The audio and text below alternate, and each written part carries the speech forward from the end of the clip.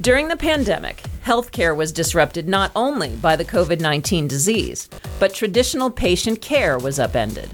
With new technologies continuing to emerge, it is becoming easier and easier to visit the doctor without ever leaving your home. But the new version of house calls does not involve the doctor coming to your home. Instead, technologies like telemedicine and virtual reality are changing the game. On this episode of WMD, I will be talking with two of my students from the cybersecurity program here at York College of Pennsylvania, George Papageorgiou and Paige Reinhart, and we will explore emerging technology and the healthcare industry.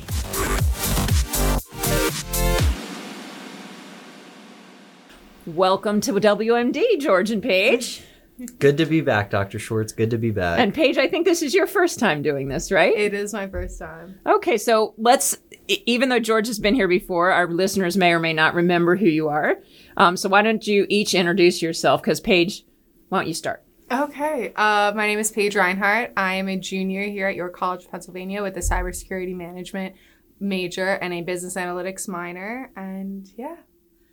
And I'm George Papageorgiou, a senior cybersecurity management major here at York College. And you're about to graduate. Yeah, kind of crazy. It is because I've known you both since like the beginning of your careers. And we've ridden through the pandemic together. Oh yeah. Yes, we have. For that was sure. a fun time. Yeah, so the pandemic, right? We all had to learn how to go to school during the pandemic, and you're going to talk about how we all learned how to begin going to the doctor during the pandemic, right? Yep. Mm-hmm. That's part of it. And they're taking my emerging technology class. And one of the technologies we've been discussing is augmented reality and virtual reality and mixed reality.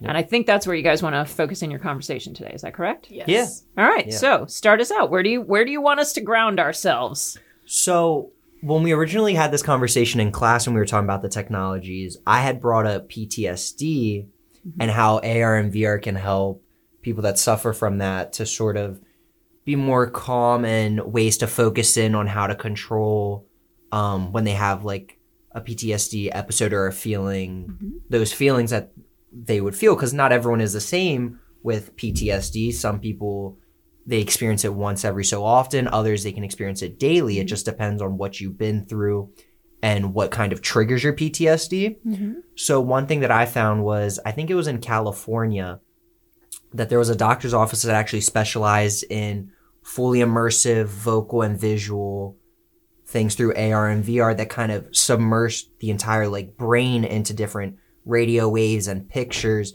that helped calm down the brain. And so they actually would see in the clinical trials, they would see the patient, how they would react to certain Stimuli. Yep. And then they programmed it, or they just uploaded it to their phone so that when they had a PTSD or when they were experiencing PTSD that day, they could pull out their phone, they could just hold it up to their eyes, and it would immerse them enough to recall that feeling and help calm them down and help ease the PTSD. So you could have it anywhere as long as your phone was with you. So that's really interesting because that's a different application than I've heard about myself. One of the things we know is that memories can be rescripted. I remember working on that with my daughter when she had, she's adopted, and she had a memory of being, she was very young and she was having nightmares of being left somewhere and abandoned. And so the two of us spent about a week talking every night about the fact that, yes, that had really happened because she was abandoned. She was left on the steps in China somewhere. And so she does have some sort of deep-seated memory of that. But we also talked about the fact that life continued after that moment. And the way I worked on it with her, because she was 3 at the time, was we talked about the fact that if you watched the movie Cinderella, and it ended right where the evil stepsister shred her dress at the bottom of the stairs, who would watch that movie, right? Yeah. But the movie continued on, and there was improvement in Cinderella's experience, and it had a happy ending.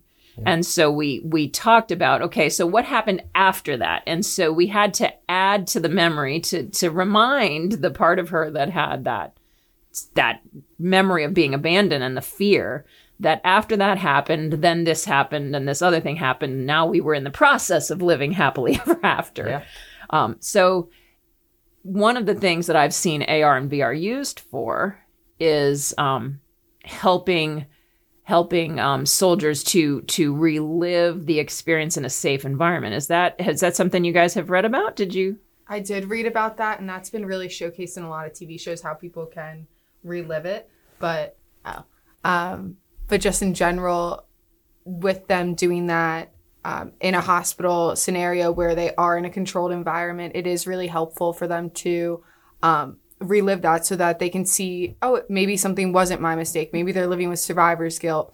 They can relive that scenario and they can look at the lack of options and see that they actually had done everything that they could. Exactly. Yeah. It kind of reminds me of the one episode from Grey's Anatomy where they had the AR and the VR. Because anytime we talk about healthcare in class, I always bring it back to Grey's Anatomy because you watch Grey's Anatomy, but so do I. So it was so like Grey's Anatomy. It was so out of the ordinary. Like back when those episodes would like air, and then like as time goes on, I'm like, this can actually happen, and like we're seeing it. So when we were talking about like 3D printing as well, like they 3D printed, I think, an artificial like artery or something. They just did it the other night on Grey's Anatomy with an artificial vertebrae. Yeah, exactly. It's like it's crazy to see like. And it wasn't artificial; it was a 3D printed vertebrae with stem cells. With stem cells that were injected by the patient, and then they were going to put it in the neck, and then that would allow the bone to grow around it. And because it was the patient's own stem cells and stuff, it was going to not. It would be lower risk of rejection. I need to get up to date with my Grey's Anatomy. I'm missing out. But yeah, so it's eye opening when you see that in like a TV show and you're like, wow, that would be actually cool if they could actually do this, and you're reading about it and seeing like news stories that it's actually happening. It wakes you up because it's different to hear about it in class or learn about it in class versus like seeing it with your own eyes or in hearing a fictional like, context or hearing testimonials by actual like patients that have had this happen to them and have had it like help them. And then another thing that I've read about was PTSD in children that were involved in school shootings. Talk to me about that. So obviously when younger children see fear different ways and they not accept fear, they just have different levels of ranges of emotions and intensity. So obviously if something when you're younger, that stuff scars you more than I think being an adult and experiencing that level. If you get what I'm saying, they scar you no matter what age you are. Yeah. But just to be younger and not have like your mom or dad around when this is happening or not being in a safe spot. So again, the AR and the VR, they offer it to kids as a kind of like escape. So in school, they might have these VR or AR goggles. And if they're seeing that a student's not quite there, or they're having some type of episode or something like that, they can give it to the student, give them like a 5-10 minute like recess break for them to try to, bring them back and not have as many issues or as many like troublesome like days like at school. And Paige, what do you want to add to that?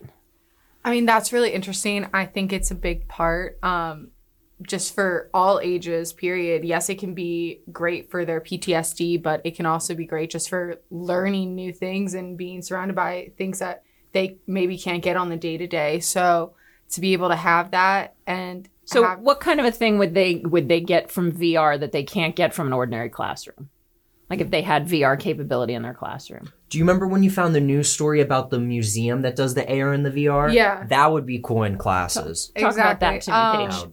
And I know there was like something else that came up, but it's basically where they're giving these kids the opportunity to sit at their desk and like go into the world where they are learning from. So it could be the 1970s. It could be just learning about different animals and going into Africa and actually petting them. Like it's something different that they're allowed to do. And the fact that we can give them this opportunity to live in it and not just read the books, because that's kind of boring, because a lot of kids have trouble just reading it and remembering it. I'm a visual learner. I like to actually physically see stuff, go out there and do it. So be more hands-on. And I think that's a plus that our education system can get. So the concept of a virtual field trip and being able to take field trips to somewhere other than, we can, from York, we might, if you might go to the Gettysburg battlefield and go on a field trip there, but it's still not the same as comprehending what Gettysburg would have been like when there were horse-drawn carriages and dirt roads. And I think there was there was a couple 100,000 people there, which is way more people than are in Gettysburg, even on a big holiday weekend.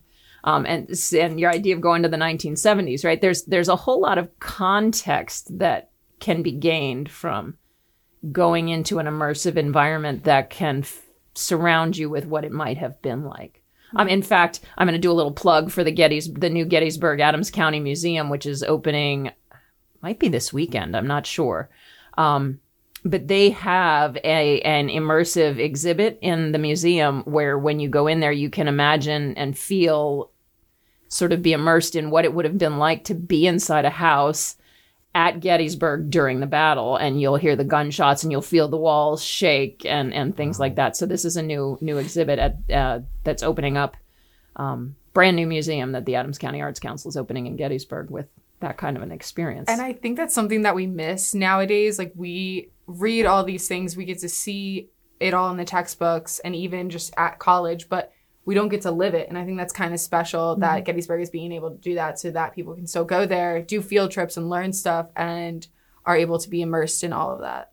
It kind of makes you like realize what actually, like, you can read about like mass genocide or war in a textbook, but if you're living it or seeing it through AR or VR, well, it gives it a whole new meaning. And you might need to be careful about how realistic you make that, right? Yeah. Because what's the risk if you do a really good job? What's the risk? What did we start with?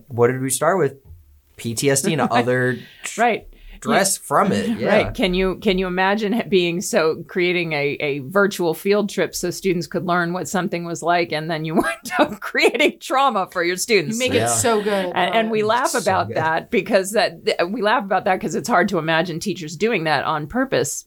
But that's the kind of mistake, right? One of the things we always talk about in our classes is, okay, what this would be really cool, but what's the flip side? What's the ethical challenges that are created when we allow ourselves to be in something like that? Yeah.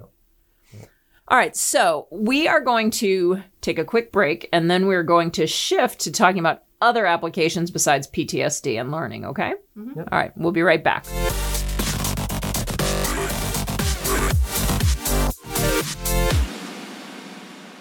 I'm still here in the studio with George and Paige, and we are talking about augmented reality and virtual reality and applications of this in the healthcare industry. So we started with PTSD. What are some of the other applications that we've discussed in class? Do you want to go first or should I? You can go first. Okay. So I'm going to talk about surgery and practicing surgery through the virtual reality world. Mm-hmm. So again, I saw this on Grey's Anatomy, but it's actually happening out there.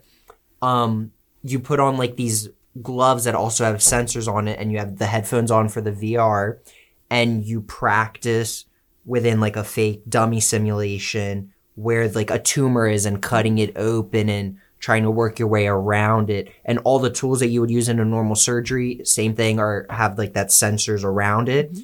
So it's very meticulous, and it's down to, I think the millimeters what I read that it can get down to.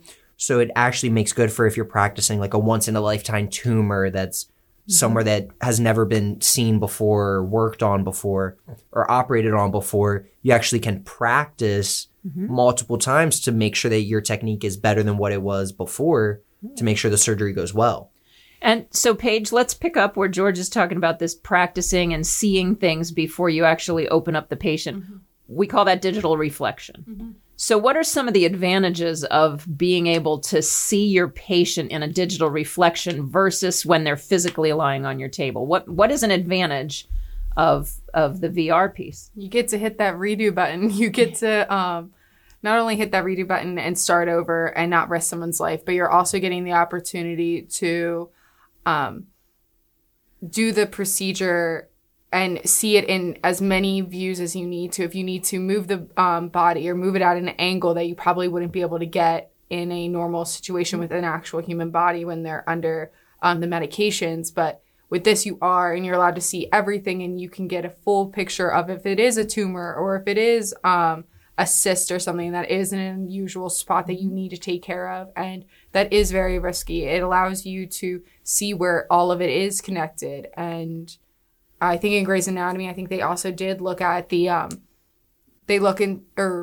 it was another TV show, but they went to see how it was all connected to like the vertebrae or something. And it was kind of cool because then you got to see the whole picture, like, oh, it actually continues past where we thought originally that we had to cut. So it gives them also an advantage to see, okay, has it spread? Do we need to change our procedure? Do we need to open up somewhere else? Is it more critical here than it is somewhere else? So right. So if the patient was lying on the table before we had the ability to do something like a digital reflection, you would open up the patient's chest and you would see what was in front of you. And maybe your scans would have given you some views, but this allows you to actually take, right, the digital reflection and flip it over upside down, right? You're not going to flip the patient's heart upside down in the middle of their body while you're working on them. That's just not going to happen. And so this allows you to make a plan, right? Okay, I can see from this picture what's going to what's going on. So now I know when I'm actually in the physical space to feel for and sense where those things are. I know where to look with my hands, right? Because I can't see through the solid mass that's the body. Yeah, so that's kind of a really interesting application. What are some other things that we can do in healthcare? Well, I was going to say before we move on, Please from VR, because I always think of like virtual reality being the first stepping stone and then moving to augmented reality and doing that immersive, you know, the holograms, the holographic, just twisting your hand and the picture, the hologram twists with you. So kind of being able to do that and not even having to wear like the goggles or anything. You can be in a room filled with people with multiple doctors and you can just all kind of examine it there without having to actually wear the goggles. And so what would you wear? You would have to wear something, right? Because you're not going to augment your environment. Well, they actually are coming up with glasses that you can wear, even blue light, that have that. So you can also view the patient if they did have an X-ray or an MRI and be able to just see that yourself and look around. So that's kind of interesting. So the original vision of Google Glasses, right? And that technology was not quite ready when it was introduced. So it kind of went back on the shelf to mature over time. But we're starting to get towards that point, right? This idea of augmented reality and so you wouldn't need to be wearing the big giant headset that blocks the whole world from you. But instead, what would that do by wearing those Google Glasses? They would do what? It could also... it would overlay. It would Explain just, like, how it overlay. over, yeah. What would it overlay? Talk to me about it. What would it overlay? You could do... So I think of it like the car's heads-up display. Yes. Going back to, again, like transportation, stuff like that.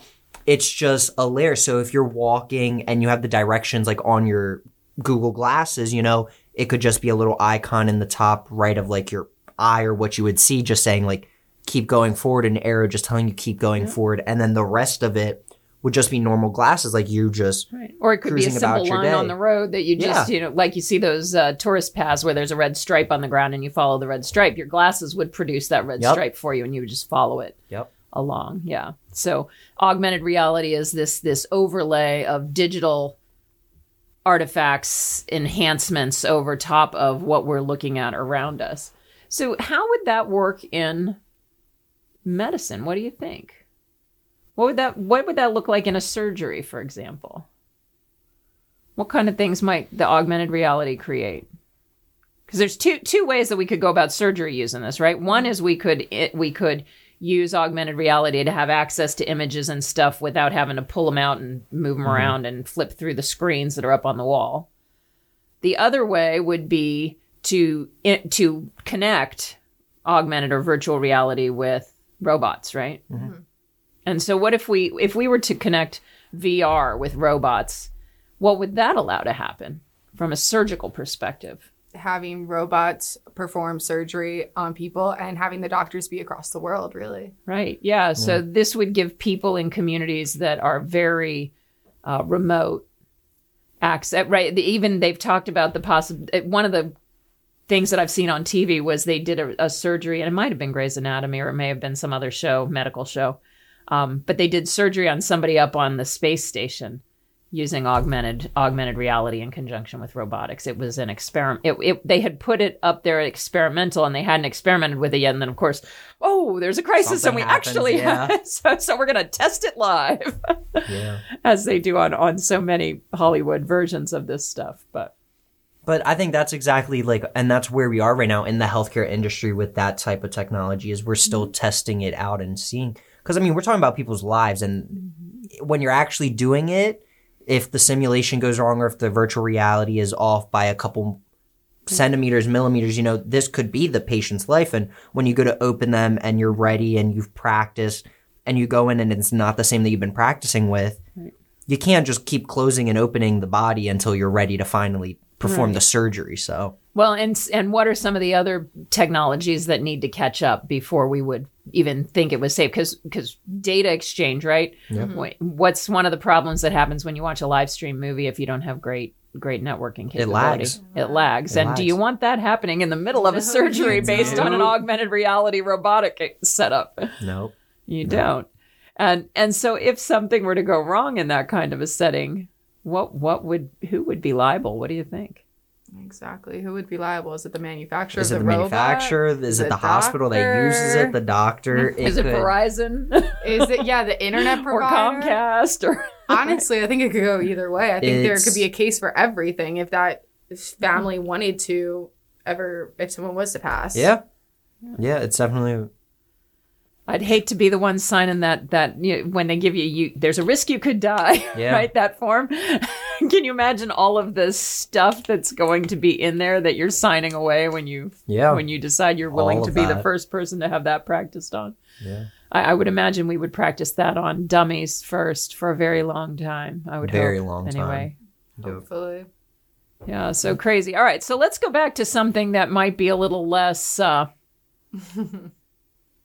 sci-fi-ish and just talk about house calls. Do you think that we will go to your GP, your general practitioner, face to face if this world evolves? What do you think? I think for some people, they just feel more comfortable seeing someone face to face. They are more comfortable with going to the doctor. And I know that does pose a risk, especially with COVID that did come up. But I know they're still, taking those safety precautions. But in the end, I think some people are always going to feel more comfortable going into an office. But I know nowadays people are getting used to the fact same with going to meetings, same with going to school. I could do it over Zoom. I could do it telemarket. I could show them what my problem is or talk about anything mental health related. And I'd be good to go. And so telemedicine has really took off during the pandemic. Telemedicine. Have you had any telemedicine appointments since the pandemic?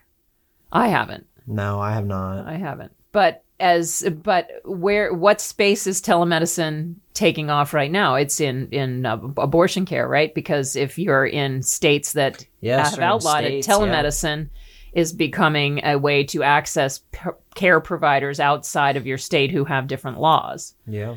And so this is an interesting development, right? This telemedicine for various types of care.